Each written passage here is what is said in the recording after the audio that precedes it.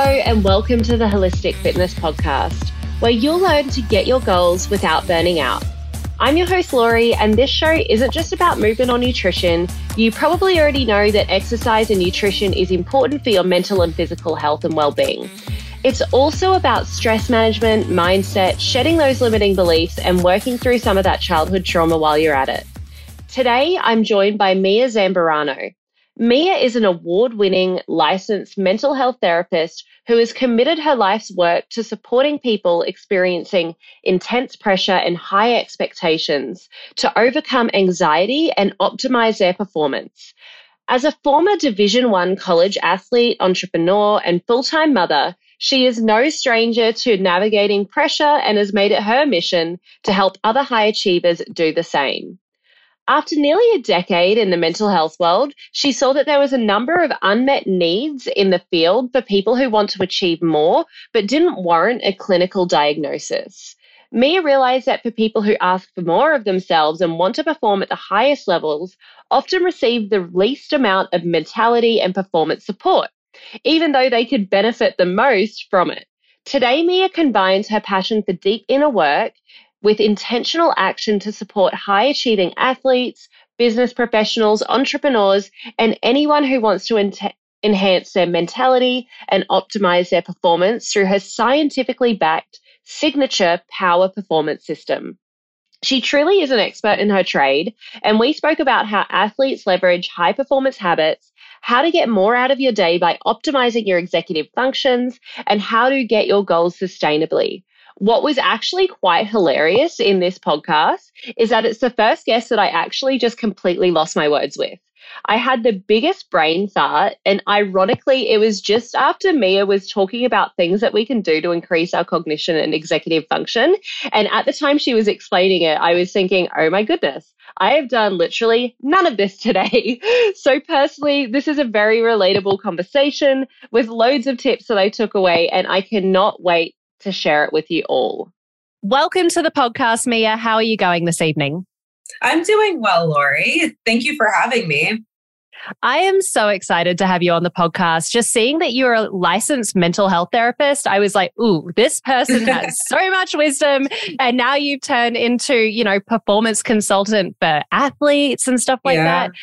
It's crazy. I feel like people who kind of get into this field, there's a specific reason why. So can you tell me more about why you chose to move into therapy and what that journey looked like to what you're doing now? Yeah, I was one of those people that, I don't know if you want to call it lucking out, but I knew from pretty early on that I wanted to do it. I grew up on teams my whole life. So I was always part of a team setting. I was helping other people. It's a very collaborative experience, right? So I think that was just within my nature to help and support other people. And, they say be who you needed when you were younger. And I know I went through certain things that just like I didn't have a label for. So being able to have a concept and just understand it, wanting to give that back to other people.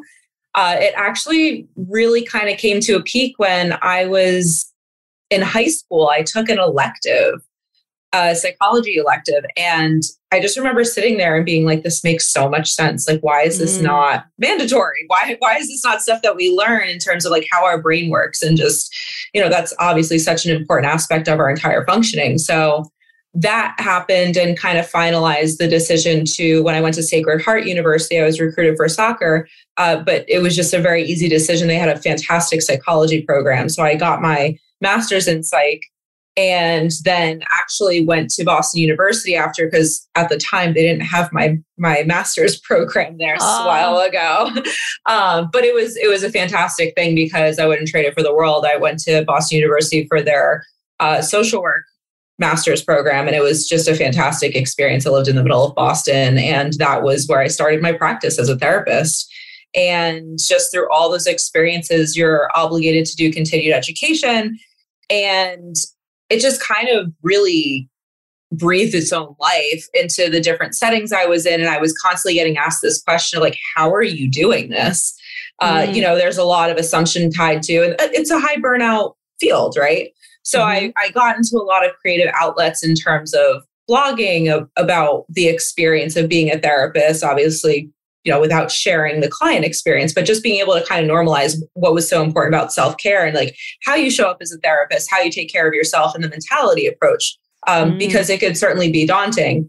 And again, through those years of continued education and learning these different modalities, and then obviously having the background as an athlete, as someone who's very competitive, I formulated this performance program. Because what I was realizing, with being involved in therapy, especially if you're going through insurance, you have to meet medical necessity, which basically means you can't be functioning in some kind of aspect of your life. You're so anxious that you're not showing up to things, or it's impeding maybe how you work or how you communicate or your family life or whatever else. Or you're so, you're experiencing tremendous amounts of depression where you're not getting out of bed or you're not able to function, et cetera. So it has to impede in some kind of functioning to justify therapy. And I was just realizing like this information is so valuable that people who are highly competitive tend to get the least support around this stuff. And I just thought, I was just thinking, the more that we give or we want to perform, the more we need to give back to ourselves. And I think that population is lacking at times, my perception, in that kind of knowledge base, which is a game changer. So that's where I came up with really streamlining this process of being a mental performance expert. And I really picked it up with athletes. I was just seeing way too much in the media about these college athletes and even further on that were, taking their lives with these tragedies. And it's just, I think that when people are, physically fit or they're this like idea of success, people think they're just impervious to everything else. And that's not the reality. We're all human at the end of the day. Yeah. Wow. What a beautiful journey. And I love that you noticed that, hey, while it's important to help people that do have a specific need, because a doctor said, I want to help these people and really blend the experience that I've had from all of the fitness and all of the soccer, all of the college athletes and helping them out too. I'd love to know a little bit more about, you mentioned earlier that you sometimes give the advice or do the thing that you most needed. Can you tell me more about what you most needed when you were learning psychology when you were younger? So it wasn't necessarily when I was learning psychology. I grew up in a very small town in the suburbs of New Jersey and just went through certain personal life things that, wasn't the norm then. I mean, there was 36 kids in my entire grade from elementary through crazy. Through sixth grade. And it wasn't a private school. It was a public school. It was like my town was that small. And we were all so close. I wouldn't trade. I had a wonderful childhood, but, just parents going through divorce, like none of my other friends had divorced parents at that time. So, I was lucky to have a lot of love and support, but just things that I couldn't necessarily conceptualize. And, naturally I struggled with some kind of anxiety and I had no idea what it was. So with my competitive nature, it ended up working for me. I ended up being a great student, but, it feels very uncomfortable. So it was more of just as I moved through my life and again, started to learn some of these concepts, it just made so much sense. And it was also helpful, not just in a team setting, but in a life setting to be able to not judge and just understand what someone else is going through and connect with people that way. And I just really appreciated that. Yeah, that would have been really tough being from such a small town and having going through an experience that no one else is going through. Yeah. Yeah. I was young, really young. For sure. When you grow up and get older, you realize and you work on things, hopefully you work on things. But yeah, at the time, I can definitely see why that would be a trigger to kind of work on things. You said something that really piqued my interest, that your anxiety actually worked for you as an athlete. Can you tell me more about some common themes that you see in athletes when you're coaching them? Absolutely.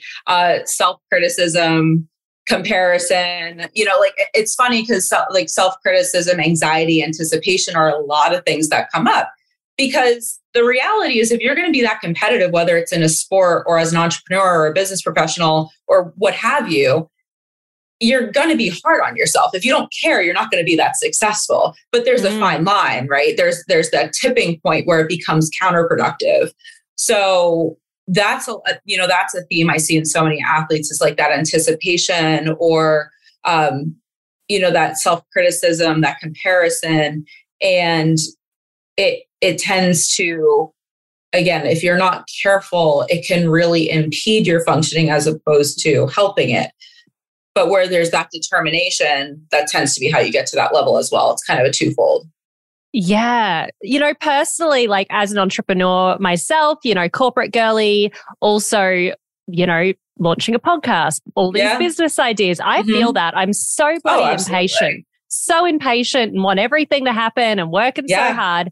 And, anxiety does come hand in hand with that. So I'm sure also my listeners, a lot of them have had anxiety. They go on these yo-yo diets. They really want to do all the things and then that becomes unsustainable. So I think that's relatable even to people who aren't athletes in many ways. Absolutely. Yeah. It's constantly in our face, right? This comparison and this, like what this one's doing. And, we're seeing everyone's highlight reel. Again, whether you're an athlete or a business professional, or you're seeing someone launch this course or start this podcast or whatever it is, there's so much pressure because we're having so much more exposure to things and we're not taught how to navigate that. So that's why I love what I do, whether it's with businesses or with athletes. Yeah, for sure. No, you're exactly right. It's that highlight reel at the end of the day. They say, oh, this person launched a podcast, but they didn't see all of the hours, all of the delays, all of the banging your head against a brick wall. Can you tell me more about that fine line? Like how do you help people find that line? Because obviously you do want that level of competitiveness and drive. But you don't want it to override, you don't want it to turn into something that's counterproductive, as you said. It's a lot about mindfulness of self.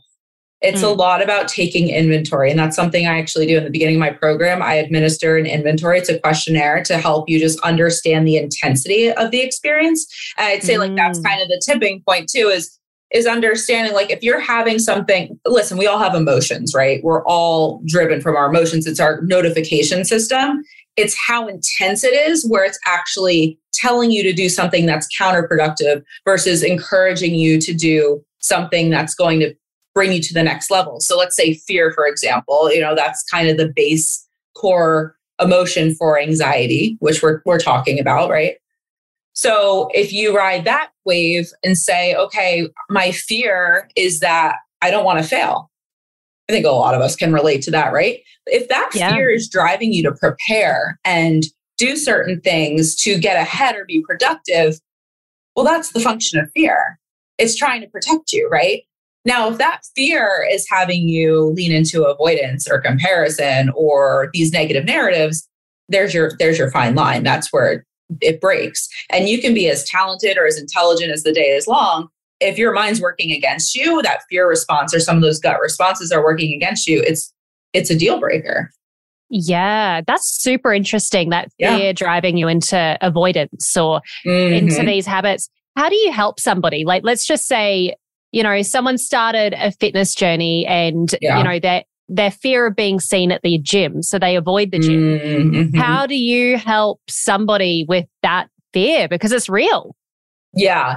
I mean, loaded answer. And again, building awareness of the thing I like about, so therapy is very process oriented. Yes, there are skill bases. And I love the performance aspect because it incorporates both, where you're building your awareness of what is, so you know how to change it. So if someone is leaning into avoidance, there could be a million reasons why. So being able to have more insight, not saying you need to rehash everything, but having more insight as to why that's coming up is going to help you recreate some of those narratives or some of those limiting beliefs so that you can rewire your brain to not just kind of prove those wrong, but also create new beliefs that are going to reinforce this step.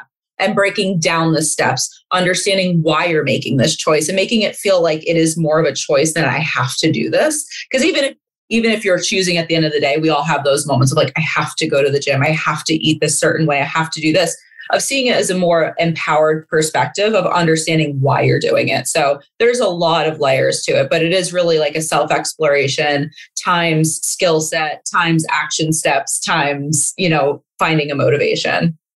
Wow. Amazing. I bet your clients just are so stoked with your work because there's so many nuggets there, you know, when it comes to like reframing something from I have to go to the gym to I choose to go to the gym or I choose not to go to the gym today. And then a lot of different things that you can do in terms of just turning things into more of like finding the evidence that kind of like is against that limiting belief. Can you tell me more about the difference? You mentioned that therapy is really process orientated. So can you dive more into like the truth of mental health and, you know, when therapy comes in versus where something like what you would do for athletes or business people comes in? Sure. Yeah. So, you know, the truth behind mental health, right? The reality is we all have mental health. And I think that's a common misconception. We all have mental health, just like we all have physical health. And the way I refer to that is just, it's the status or the well-being of that area of functioning. Your mental, your emotional, your psychological health, just like your physical health is the status or well-being of, you know, your physiology, and et cetera. So just being able to normalize that right there is such a shift for certain people because I feel like we know a bit more and it's a bit more tangible, especially thinking about results, right? Physically, you can, you know, see that you're lifting heavier weights or that you know, you're accomplishing these different things. There's more measurable tactics that are more streamlined that people are more aware of. Where I think mental health is very conceptual and people just aren't as familiar with what that looks like. So it feels uncomfortable to broach. So, you know, even just one calling out the truth is that we all have mental health. And, you know, being able to even bring normalcy or understanding, I guess I should say, to mental illness is that's where it's not working for you, right? That's where it's impeding your functioning, kind of like what we were talking about before.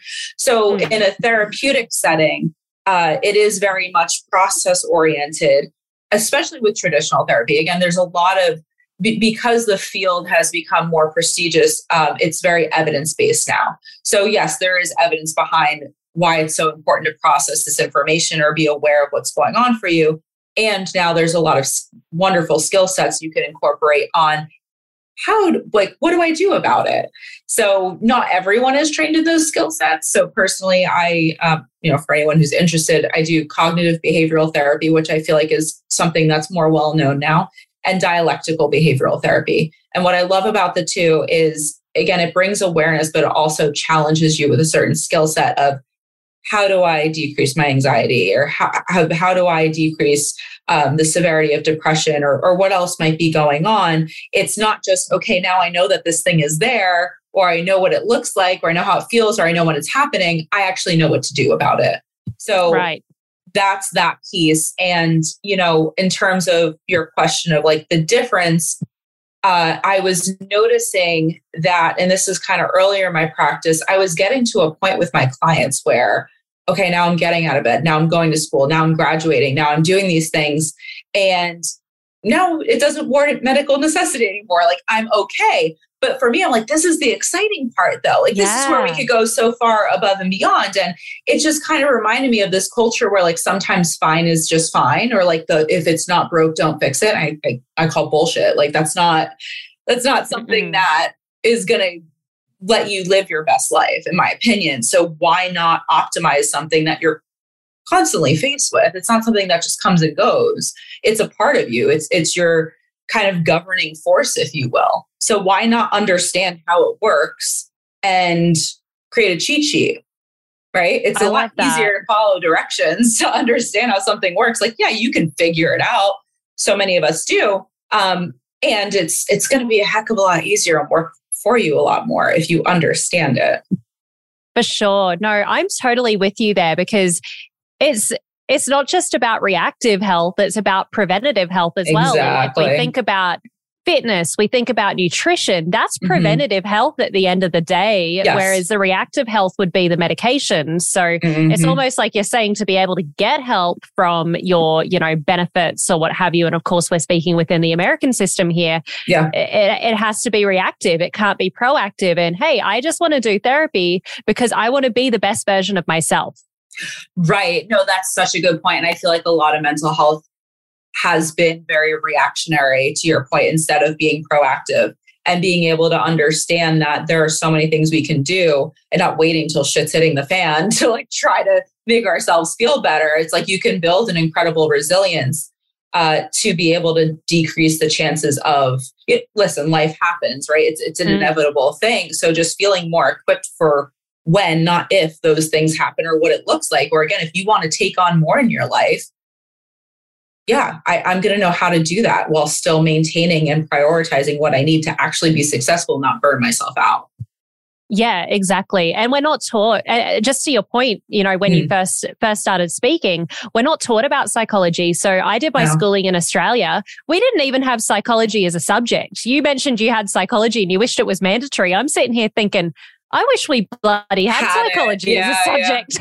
Yeah. Yeah, all of that. I know that you do a lot of mind-body connection work as well. So something I'm really, like, the reason I started holistic fitness is because I lost 30 pounds, and I lost 30 pounds once I got rid of an unaligned relationship and I started thinking more positively. Yes, of course, I like it, calories in, calories out. Of course, I moved more and ate less, but moving more and eating less was so much easier. Whereas before, when I was in the unaligned relationship, when I had anxiety, everything was so hard. Can you give more of like a mental health take on that mind-body connection rather than just like my personal experience? Absolutely. Well, so, you know, I could speak to it both personally and professionally. I had horrible stomach issues, and no one could ever figure out what was wrong with me. And I just chalked it up to like, I have a bad stomach.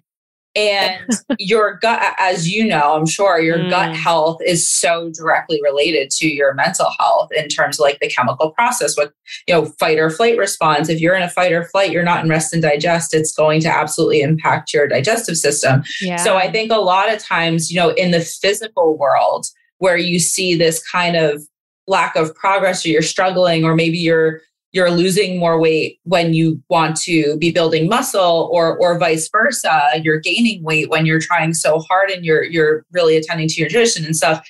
There really is, your mind and body are completely connected. They're constantly communicating with one another. And if you don't attend to one, it's going to impact the other. So even just, everything from basic motivation of, if you are not attending to your mental health and you're trying to push yourself even harder to get more active, to do all these things, it's going to be really hard to sustain that. You need to give yourself more compassion and understanding and motive if you're going to be asking more of yourself physically. Vice versa, a lot of people ask so much of themselves mentally, but they're sitting all day, or they're not like taking time to attend to their nutrition or their hydration or having movement. And listen, body at rest stays at rest. I say the same thing about your mind. So, one absolutely impacts the other. If you're not meeting yourself where you're at, there's going to be a natural disconnect. So that's everything from that level in terms of your mentality. And again, there's even like the physiological process of just what's happening with exercise, the endorphins and everything that's released, the benefit, like when you stretch the, different aspects of that. And I understand that from being a former athlete too, of just how different that feels when you are active versus when you're not. So. Wow. There's so many nuggets of wisdom in that as well. Something that stood out to me earlier that you said is that, a lot of people look to exercise because it's more quantitative. Calories in, calories out, you can track it. There's a lot of data behind it. Whereas with the mental health sort of stuff, like the brain is hard to track because all of our brains are, our subconscious is developed differently. Like we've all had different traumas, so to speak. And I feel like it's much harder to track. But you mentioned when people have anxiety that they're in their fight or flight, not in their rest and digest, but they're constantly trying to push themselves and they can't live off that willpower. So how do people make that switch if they're trying to go after the quantitative stuff, but the qualitative, like compassion, is what they need right now? So it's a wonderful concept from dialectical behavioral therapy. And I hope I'm answering your question, but it's something called wise mind, where we have to acknowledge that being in that best version of yourself really requires both, right? Okay. You're in a logical side and an emotional side, because that's how we function. And some of us tend to, if you think of it on like a spectrum, right? Some of us tend to lean more towards one side or another. That's where we tend to get stuck. If you're so goal oriented and so logically based, it tends to be very invalidating towards yourself and or others if it's a more interpersonal scene, if you will. But what it looks like for yourself, if it's like, I need to do this, I have to do this, I have to meet this number, I have to meet this goal. I mean, that like screams burnout to me, right? It's like, at some point, why am I doing it? Now, if you're fully led by emotion, that's something that you can burn out of too pretty quickly. And that's where you incorporate things like SMART goals, where you have the emotional drive, you know, why you're doing it, but it can feel like you're kind of a chicken with your head cut off running around sometimes of like, I know I want this thing, but how do I get there? So that's where you kind of want to incorporate both, whatever it might be. Wow. Yeah, that makes total sense. You've mentioned that compassion, you've mentioned gratitude, you've mentioned a bit of reframing as well. Can you tell me why training your mind is so important and anything else that we can do to train our minds? Yeah, I mean, like I said, I think, you know, we spend a lot of money on our education. We spend a lot of time, you know, and money too on our physical health. And, you know, again, I'm speaking to the right now, like the highly competitive audience that, you know, again, business professionals, entrepreneurs, high performing athletes. If you are putting in that type of time, energy, and dedication, why wouldn't you do it towards an area that's going to basically dictate all of that functioning? Right? So if you're training yourself mentally, you're building not only a resilience, but you're actually going to give space for all of that to come together. For example, you know, if you are working tirelessly on this course or this program or this launch or this presentation, and you have all that information and you panic, your brain isn't going to process that information. It's not going to be able to relay the information. It's for nothing, right? So training yourself mentally, whether it's a physical or mental performance, it's going to only enhance what that looks like. This is everything from retention of information to execution of information too. Or again, retention, like even physically, right? If you put a lot of stress on your body or you're stressed, like that impacts your digestion and impacts your recovery, it impacts everything. Or when it's time to actually perform, if you are someone who's competing in any sort of way, that's going to make a huge difference. So having your mind work for you is only going to enhance all the effort and energy you've put into that other thing. Wow. And you explain that so eloquently. It's obviously you do the work because you execute and present on the I mental try to health. practice what I preach. Yeah, you got to. It's so interesting. I know as a physical trainer, people do get the most results if they have a one-on-one physical trainer. It's the reality. Sure.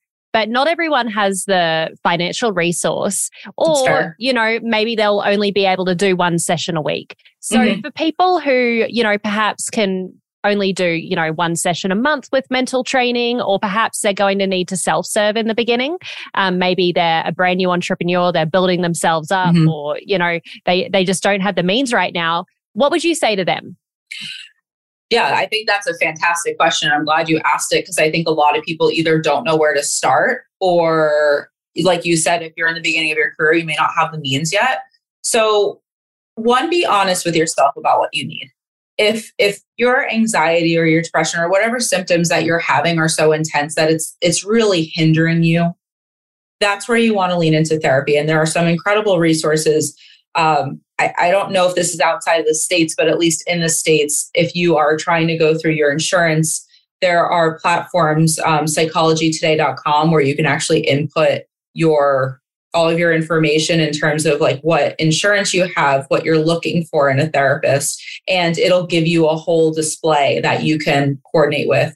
Another platform is called Alma, same thing, where it has certain insurances that it accepts. And if you don't, like, they also have a means of connecting you with therapists that, you know, if you don't have insurance or that if they don't accept insurance, I really would say it's about the relationship to like get you comfortable, especially if this is brand new for you. You wouldn't open up to someone that you don't have that you don't feel comfortable with. So, they do call it therapist shopping for a reason. Obviously, you want to make sure they're equipped with their knowledge base and their modalities. But I think that's a good place to start if you're finding that like, hey, it would be nice to talk to someone. There's BetterHelp. There's a whole bunch of other platforms that are both virtual and in person that you could find someone in your area or further away. But for therapy, you actually do need to see someone in the state that you're in, because if you're licensed, you can only practice in the state you're licensed in. So side note, as far as if you're functioning and you're wanting more of what we're talking about with the mental performance is like, I'm okay, but I want to do better. Or like, I'm functioning and I want someone who's really going to support me getting to that next level. Or I have some anxiety and I just want to understand, how to like use my mind for me rather than getting in my own head, or procrastination or comparison, like all these things are coming up that are hindering my business or my performance. If you can't afford that quite yet, one, there's different packages. Two, you can always advocate for yourself. And three, there are so many different podcasts and resources, books that you could really start there just to like get some buy-in. Don't rush into something. Do your homework. Most of the people in this field too offer free consultations where you could follow them or get to know their social media. Or like I said, pick up a book that's about self-help. There's so many out there, so many wonderful ones that just kind of like are a great introduction to rewiring your brain or just understanding what some of these things really look like. So I would say start, and books are usually pretty manageable. Podcasts, most of them are free. So if you need to just start somewhere, I would say just start there, see what really resonates with you. And then that'll help inform you in terms of what you want to prioritize in terms of your investment. If you are a business professional, it tends to be a write-off too. If you're getting some kind of coaching or consultation, I would just say make sure the person is well informed, because coaching is a little less regulated than being a therapist. So there are some incredibly talented and life-changing coaches out there. And, like with anything else, like not all are created equal. So I would just say, make sure that, you do your homework and ask the questions to make sure that you're getting the most out of your investment, because it truly is an investment in yourself. Hey, Holistic Fitness fam, a quick message from one of our sponsors, Ned. As you all know, I recommend good nutrition, movement, and stress management practices before supplementing, so you know what type of supplementation that your body actually needs. For me, I supplement with very few products, but Ned is one of them. I'm a type A, high-energy, ambitious business girly with massive goals. And sometimes I honestly just need to chill out and relax a bit. I've found that both Ned's de-stress and sleep blends fit in with my busy lifestyle and ambitious goals, but I was honestly not a big fan of CBD products before trying Ned, mostly because of the culture surrounding weed. I just didn't want something that was going to alter my state of mind so that I became much less of a goal-getter or less ambitious. That was until I learned about full spectrum hemp and their benefits. Ned blends are chock full of premium CBD and a full spectrum hemp of active cannabinoids. Ned's full spectrum hemp oil nourishes the body's endocannabinoid system to offer functional support for stress, sleep, inflammation, and balance. These products are science-backed, nature-based solutions that offer an alternative to prescription and over-the-counter drugs. All of Ned's full-spectrum hemp oil is extracted from USDA certified organic hemp plants grown by an independent farmer named Jonathan in Colorado. I'm obviously a big fan, but don't take just my word for it. Ned CBD products have over 2,000 five-star reviews, and they work with incredible partners in the medical field like Dr. Caroline Leaf, Dr. Christian Gonzalez, and Dr. Will Cole. Ned is providing Holistic Fitness podcast listeners a very special discount. If you'd like to give Ned a try, listeners get 15% off Ned products with the code Lori Lee. Lorillee. Thanks, Ned, for sponsoring the show and offering a natural remedy to bring balance to so many people's well-being. If somebody was wanting to get a coach, what sort of homework should they do? there's different types of coaching. I mean, we're talking more in the mental health world. Yeah, more in the mental performance kind of world. Yeah, there's business coaching, there's financial consultants. There's so many different types. I think a lot of what we see in the coaching world is the financial support. In terms of mental health, again, just be careful, like making sure that it's not therapy that you're needing. If, again, you're wanting to optimize it, you want someone who's very well equipped and has an evidence-based strategy. So people tend to have like a system or their signature method. So look for some kind of signature method. Again, connect with people. Social media has made it honestly so easy of like just like learning a little bit more about them. If what they're saying resonates, if it makes sense to you. We all have different learning styles. We all have different things that click for us. So I would say start there in terms of your homework, like getting to know the person and what kind of information they offer. And yeah, I hope that's helpful. Yeah, no, definitely. Because I know personally, I've had mostly therapy more so than coaching. And I love cognitive behavioral therapy, but I think also therapy for me is like, I know this person is well educated. I know this person has a framework. I know that they, know what they're talking about. Yeah. So it was really cool that you could answer the question on coaching as well. It's certainly something that I'm curious about, and I'm sure others are. You did mention social media though, and I find when it comes to mental health that social media can be quite overwhelming. So my personal take on it is like, I was convinced that I had ADHD from TikToks. Like I was on the ADHD TikTok algorithm, and I'm just like, hold up, Lori, like ADHD is like an actual thing that needs a diagnosis. Right. I'm curious about your thoughts on the content and the access to information we have regarding mental health in all regards. Oh God, this could be like a whole podcast in itself. Yeah. God, where do I start with this? Okay, so in terms of, I think what we need to first understand and normalize that the readiness in which we have access to all this information is abnormal. It's not what we were meant to process. It's not what we were constructed for. And I think that, I didn't grow up with social media. I grew up with a little dial-up internet thing, as I'm assuming you did. It's just hilarious to see the transition. So like even seeing, coming out of college, Instagram and, later on Snapchat and all these other things that now the TikTok, right? It's just like there's so much information, and it's not just information, it's conflicting information. And you're not seeing the full picture. Like we said, you're getting a highlight reel. And I just think it really reinforces this instant gratification, this comparison, this insecurity. And it's very unfair. Now to that point, it can also be a beautiful thing. If you think of social media, of like the social connection it was I hope intended to be, is just like, you can use that for you as well. And that's where it's on the user. And unfortunately, you're getting exposed so young, you don't have that skill set yet. And that's something I would, it would be great if they had more programs to help educate the kids and help them understand of like how they're choosing what they're following, or like how that impacts them.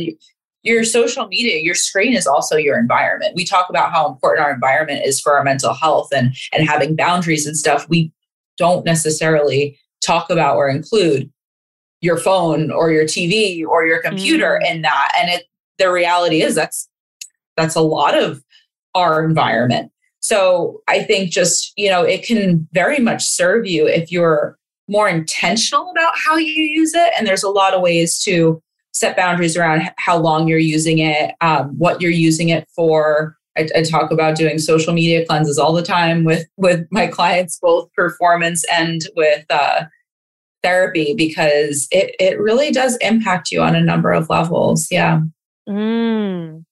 I do love what you said there around that social media cleanse and around it being your environment. So in my Become Your Own Personal Trainer course, like I actually talk about this and talk about cleaning up, people that are kind of projecting their beliefs onto you. Yes. And that includes social media. And like, it's really easy that if you're stuck in an algorithm that you don't want to be in, to tap and say not interested. But a lot of people are engaging with content that triggers them. And I think it's good to be triggered sometimes and to expand expand your mind. But also there's a point where like getting triggered is too much. Like it's too much of a trigger. Well, that's a good point, Lori. And there's, am I going to forget the name of the documentary? There's a documentary that came out that was really like mind blowing. And it talks about how, a lot of the algorithms and stuff that's presented to you is based off of just how much time you're viewing something. You don't even have to like it. Exactly. And unfortunately, drama catches the brain's attention, right? We're survival based animals. So like that, like little spout of fear or adrenaline, like we look, it's hard, it's a horrible thing to say, but it's like not looking at the car crash, right? The kind of rubbernecking theme. So I think on social media, what happens is, it's the real that it's like, so-and-so is cheating and it's like, a lot of the kids watch it because but then it keeps producing that type of material and it gets so in your head, it's so counterproductive. Now, again, if you're someone who's wanting to be healthier, you might not be exposing yourself to the most effective ways to incorporate that. But if it sees that you're watching that stuff, it's going to present you with more aversive, kind of like taboo stuff because that they know you're going to watch it. So you may end up creating that environment for yourself without realizing it, which again, that's like kind of the dark side of social media and the web and whatnot. But, again, you can very much make that work for you. I remember when I was in grad school and I kind of mentioned this earlier too, just after everyone was asking me like, how are you doing this in terms of being a therapist? I was doing in-home family therapy. I was constantly going from one house to another, doing really intensive therapy interventions. And I started blogging. I created this public social media account called Sincerely Your Therapist. Unfortunately, it was part of that, like, there was a hack mode or like just streak that I was seeing. All my friends, all like different companies, stuff were just getting hacked on Instagram. Oh, no. And mine got completely, it wasn't even that long ago, but it was a great platform to start with. And I noticed that I wasn't even going on my personal one anymore.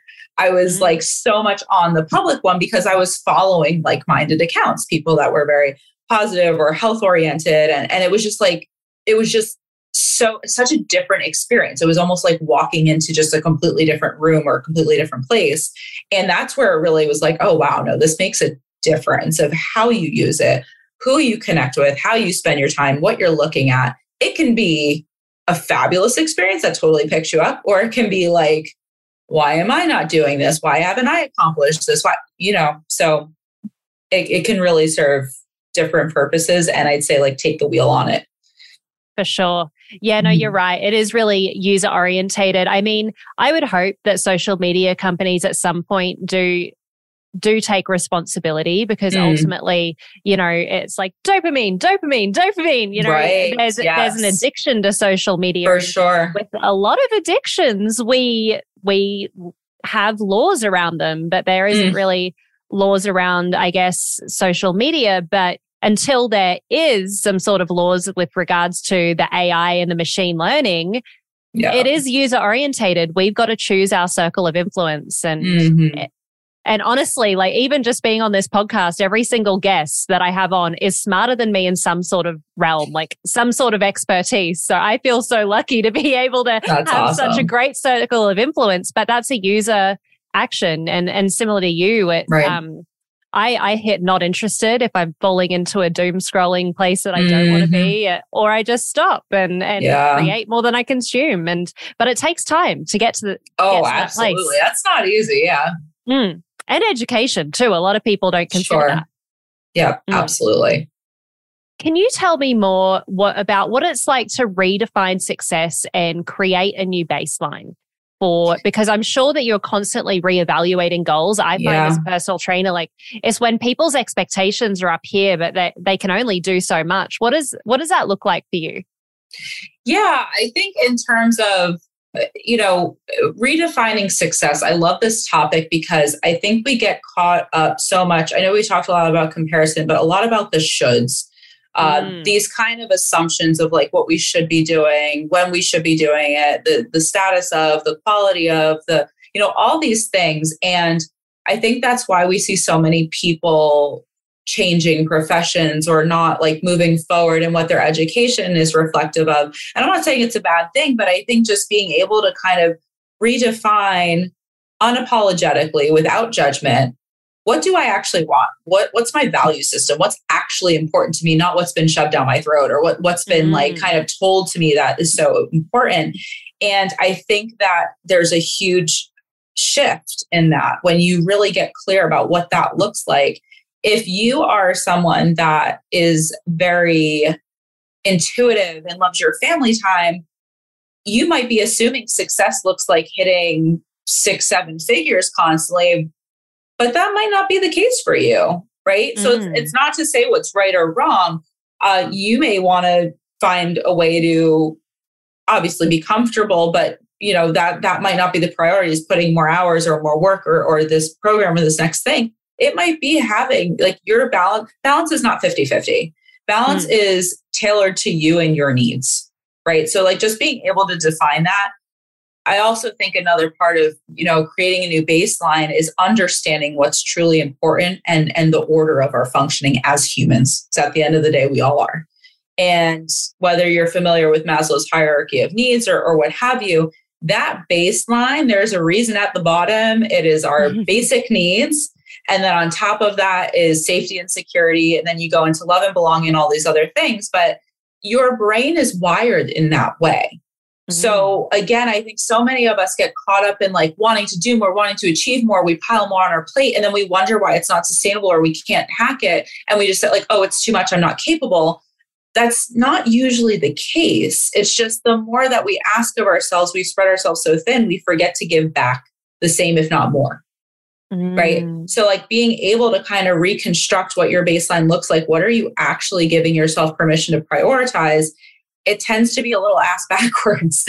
And just being able to kind of redefine that, again, as humans, if you're not nourishing yourself in a way that's conducive to the type of functioning, again, whether you're an athlete and you're losing this amount of calories or what have you energetically and you're not replenishing it, or again, if you're sitting in front of a screen all day trying to do these high performance tasks and you're not feeding your brain, like that, it is brain food and fuel. So just understanding it in that way. And I say a lot of the clients I work with, I go, you guys are sports cars. You're the Porsches. You're the this, and this. Would you put regular gas in that car? No, you would not. You would not expect it to do much. So it's understanding that, like from a foundational perspective, a lot of people say, I don't have time for self-care. And I think there's a lot of misunderstanding on what self-care truly is. It's again, like the status of or the quality of in which you take care of yourself. If you don't have time to take your medicine or exercise or eat, I got news for you. Nothing else is going to be of the quality that you would like because you're building that off of that foundation, which goes back to the mental health and the physical health and, giving space to that. So there's that aspect of it. And I think, whether it's redefining success or your baseline, that all starts with wellness. It all starts with wellness. And you can accomplish much more and be more productive, be more focused, and make a larger impact, not just on yourself, but on the people around you. And I always say that people think like, oh, self-care, like that sounds selfish, or if I don't have time to do that for myself. I got kids. I get it. Like, I know it feels like you don't. And you are a much better version of yourself, personally and professionally, when you do that. So you're actually doing everyone else a favor too. And I just think that's a common misconception. It doesn't need to be a day at the spa. Like, yeah, that's nice. I'm not saying that doesn't help, but like, that's not the basis of self-care. It's really this idea of like, until you actually take care of yourself, until your brain perceives that it's getting what it actually needs, it's going to be the toddler and Target stomping around saying like, I can't do this until you give me this, because that's how we're wired. We are survival-based creatures. And it's saying, if you're not going to give me this, we all joke about being hangry, but that's really what it is. It's saying like, hey, no, I can't do this for you until you do this for me. But we don't listen to our bodies. We just want to go for that self-actualization before we're meeting our basic needs. Exactly. And that's where you see burnout, or you see, people who maybe are wildly successful just kind of lose that momentum. And it seriously benefits us in so many ways. So yeah, you're so right. Something you did mention that I do want to quickly touch on was value systems and people doing, what they think they're meant to do and following a certain path. How does someone figure out what lights them up or what their values are? You know what? That's such a good question. I can't tell you how many times that people don't know how to answer that for themselves. Yeah. There's so much noise, right? There's so much noise out there, especially now. We can go back to our social media conversation or just like even family experiences. What's kind of hammered in is like what you should be doing or what's important, or maybe you have some kind of fear-based roots from being a child, like how you grew up. You don't know, like, I need to do this to survive, or I don't want this to happen to me. And it kind of takes the wheel instead of actually sitting with, like, what do I enjoy? What gives me energy as opposed to depletes me? And I think sometimes we assume what those things are as opposed to actually being mindful and leaning into it or having the experience. Sometimes it's a little bit of trial and error. Sometimes you have to sit with something and just say, like, is this actually enjoyable to me? Or, I thought I loved this thing and now I'm sitting with it and it's fine, but I'm not excited by it, or vice versa. You might assume that, like, this isn't worth my time, and you start doing, you're like, but it makes me feel so fulfilled or so happy. So some of it's trial and error. Some of it's like building awareness or just creating a sense of honesty with yourself. Like, I shouldn't be doing this, or I should be doing this. When you drop those shoulds, you can actually tap into what that looks like. And that's a fabulous foundation to build off of. Yeah, absolutely. That's great advice. It actually reminds me of a conversation I had today with one of my team members at work. And he said, I'm learning how to cut out the noise and just focus on executing on the process. And the process in this case is trial and error, trial and error, and then reflection. Does this drain me? Does this energize me? Mm-hmm. Yeah, it's really building that relationship with yourself so you can tell. And I know some of you might think this sounds silly, but like, what does happiness look like for you? How do you know that you feel this way? Kind of going back to like creating a more measurable check-in point for yourself. If you don't have that moment, or you don't create that reinforcer for those things that are actually bringing you joy or motivating you or make you feel like you're accomplishing something, it's going to fall to the wayside. So yeah, turning down the noise, trying to dial down the pressure, at least temporarily, until you can figure out, what's going on. There's just a lot of value to that. Mm-hmm. Yeah, for sure. I've really loved having you on the podcast. I've especially just really loved how you've even helped me reframe, my whole thing and what I talk about, like breathe well, move well, eat well, which is basic needs.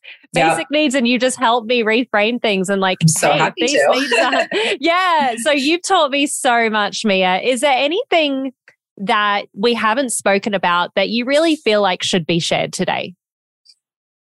Oh, I mean, I think we could talk forever, Lori. It's been a pleasure. But I think as far as the major points, a lot of why I really enjoy having these conversations is to, again, bring more attention and awareness to it. And I think, we had a wonderful conversation about just understanding ourselves as humans and how we function, and that all this stuff is normal, and just giving yourself permission to not only attend to it, but to prioritize it is really important. And you'll see really incredible shifts in your life if you give yourself permission to do so. So well said. If you give yourself permission to do so. That's a big well said. Yeah. Yeah. We do have a closing question on the podcast, and that is, what one sentence worth of advice would you give to your 20-year-old self? Oh, goodness. What one sentence of advice would I give to my 20-year-old self? What was she doing? She was playing Division I soccer. She was running ragged. So she wasn't getting drunk then, like my 20-year-old self was. I didn't have time to. Our games were Fridays and Sundays, and we had a 72-hour rule. We were kept you out of trouble. A tight leash. But you know what? I think that's a huge part of why I was successful. Graduated summa cum laude. Is like I functioned better off of that too, honestly, the structure. I would say perspective. I don't even know if it's a sentence, but just having perspective. I think sometimes we're in the midst of things. We lose that sense of understanding what is in our control, and it feels so daunting and so overwhelming. So just to understand that there are different perspectives, that there is kind of a bigger picture is what would have been really nice to know then. Yes. I'm a world traveler and I think we judge others so quickly. Even when I was a flight attendant, you know, some people would judge certain cultures really quickly or judge certain things really quickly. And I find the more you travel, the more perspectives you gain, more you realize people are just trying to do their best. Oh, yeah. Like with what they know. Yeah. Yeah. Well, I'm sure you run into a lot. You kind of, not to backtrack, but I think that people who are of high status or like quote unquote very successful or that look a certain way, the assumption is they have it all together. And again, at the end of the day, we're all people, and try to take that assumption away and for the pressure on yourself or on others and just build that understanding. Yeah, totally. No, you're so right. Mia, I'm sure so many people have fallen in love with you. Where can we find you? One of the most accessible places you could find me, and I'd love to connect with you, is actually on LinkedIn. I am Mia Gardner, Gardner Zambarano. I'm sure that'll all be listed in the notes, just so you have the spelling, because it is a long last name. And you could also find me on Instagram at LE_VIE_psych. Wonderful, Mia. I'll be sure to add all of those details in the show notes. All right. Thank you so much, Lori. It's been an absolute pleasure to have you on the podcast, Mia. Thank you so much for joining. And for everyone that's tuning in, eat well, move well, breathe well. And until next time, keep shining.